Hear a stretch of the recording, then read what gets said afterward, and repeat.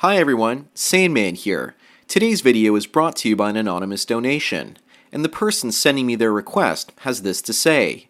Hi Sandman, in light of the recent Matt Taylor incident, I've wanted to ask you how do you see the future of space exploration as well as new discoveries? Because if anything, it was space exploration that should have given men the opportunity to become free of the presence and influence of women. An opportunity to do what we do best, build highways for mankind's next big step. In recent times, there's an obvious pattern repeating itself. Men have the initiative, do absolutely most of the work, but their white knight PC-trained minds tell them that they should include women in their success as well. A perfect example of this is the Project Mars 1. Even though the majority of applicants were men, the program's creator, Bas Lansdorp, insisted that the mission have a 50-50 gender ratio. He dismissed the principle of equality of opportunity in the name of equality of outcome, which means male applicants had a much harder time to make it to the second round of selection due to the gender quotas. And all this so there would be more vaginas in space. If he had insisted on equal numbers of women going for reproductive reasons, I'd have sympathy for that, but that's not the case here. Sending women to Mars is almost all in the name of good interplanetary reality television. And even though it's understandable from a business perspective, at the end of the day it still all comes down to pure white knighting for the female sex. So my question is, will women continue to get equal glory for unequal toil? Or will this lenient attitude towards women continue from infinity and beyond? And I couldn't agree with the possible sci-fi solution that you suggested, i.e. technology changing male and female nature in any way in the future, because it has become more than clear by now that male scientists would never allow such a thing. You'd never interfere with the sacred female, or free a male from his desire to cater to her. If anything, they grovel and cry publicly whenever the divine collective imagines a reason to be displeased. Just think of Matt Taylor. P.S. One of the main two reasons why Lansdorp himself isn't going to make history and become the first man on Mars is because his girlfriend didn't want to come along with him on this one-way trip. So instead of becoming a space hero, he remained a terrestrial mangina. What a fool. So you see, Sandman, there's nothing wrong with women working alongside men. But when it comes to achieving greatness and pushing the boundaries, they just stand in the way because they're too afraid to take the necessary risks and make the ultimate sacrifices. But for the sake of inclusiveness and of not hurting anyone's feelings, we all have to pretend otherwise. I can't wait to hear what you make of all of this. And I think it was Lansdorp himself that mentioned that the astronauts will be advised not even to have any sexual contact, all in the fear of procreating.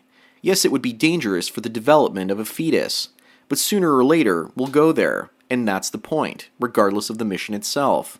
This is all a great example of how men bow down to women's wants, and make sure that women get equal glory. Because God forbid, they don't.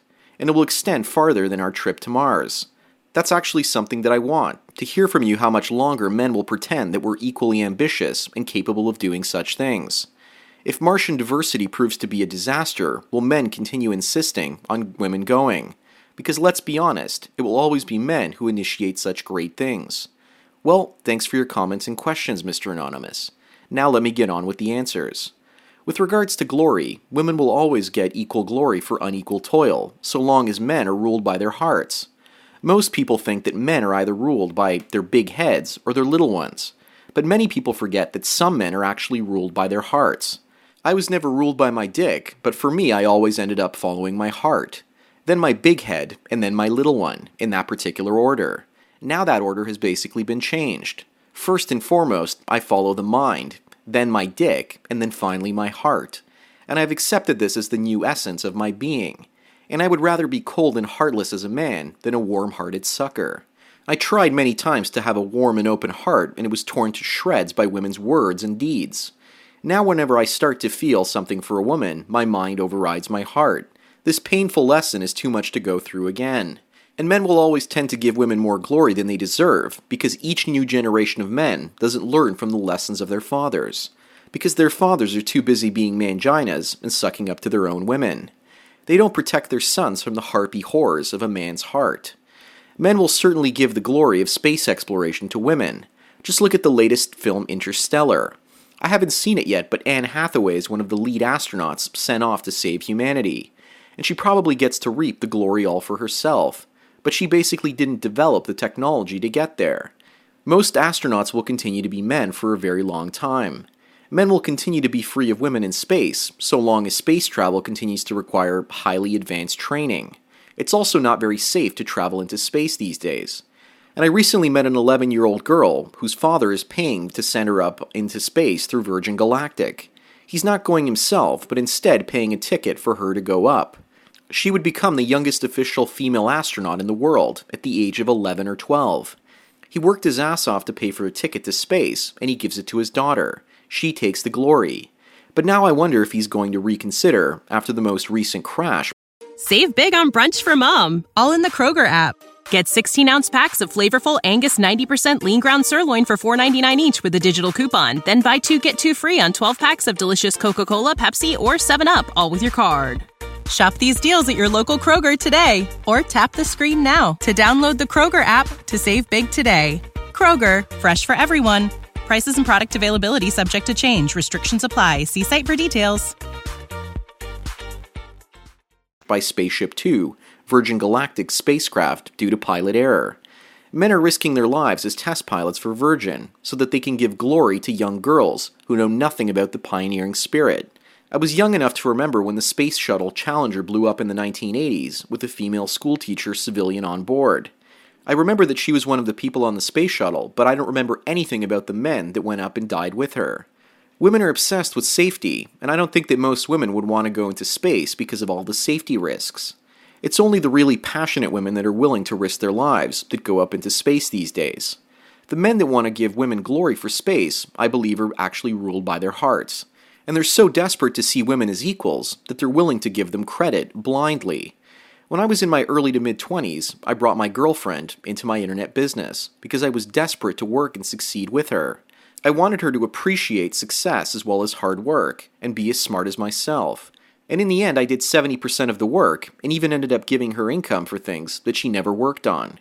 Even after we broke up, I continued to send her checks for many years to come. It was enough for her to make a sizable down payment on a house and money to live on. And I did it because it was the right thing to do, or so I thought. Even after I ended up buying her a Christmas gift and she criticized me for it, I still continued to give her things. With regards to the Mars One project, it's probably never going to get off the ground. Private space companies are having problems getting suborbital. If they are serious about going to Mars, why don't they try the moon first? Or why don't they try to build a space station first and have it inhabited by contestants? Why not do things one step at a time? But let's entertain the possibility that Mars One takes off and heads for Mars. I could see it as a publicity stunt where the first person to set foot on Mars would actually be a woman. It would make much better television and certainly be something for the history books. Men build the ships to travel through space, and wouldn't it be ironic if it was a woman that took the first steps on another planet?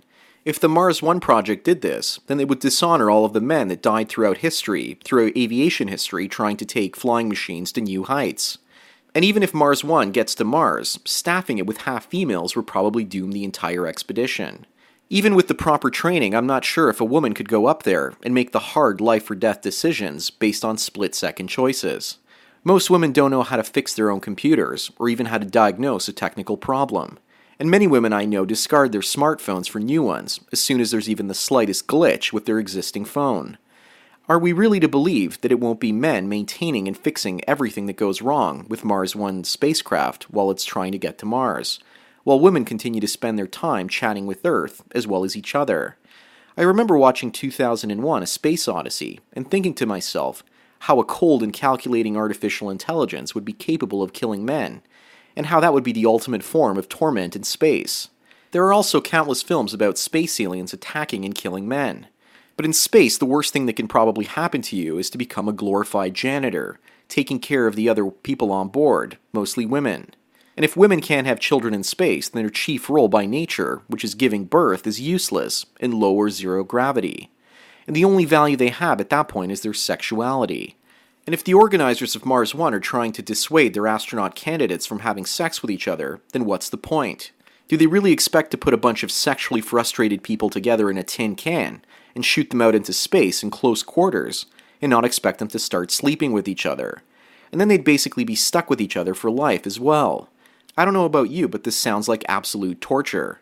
A mission to Mars with women on it would make a great spectacle for reality television. Everyone would want to know what happens to the astronauts. And it's a novel way to get people to another planet to have it funded through advertising as well as donations. But the organizers are foolish if they think that there won't be any sexuality expressed on the voyage. And if you're wondering about sex in space, apparently it's never happened before.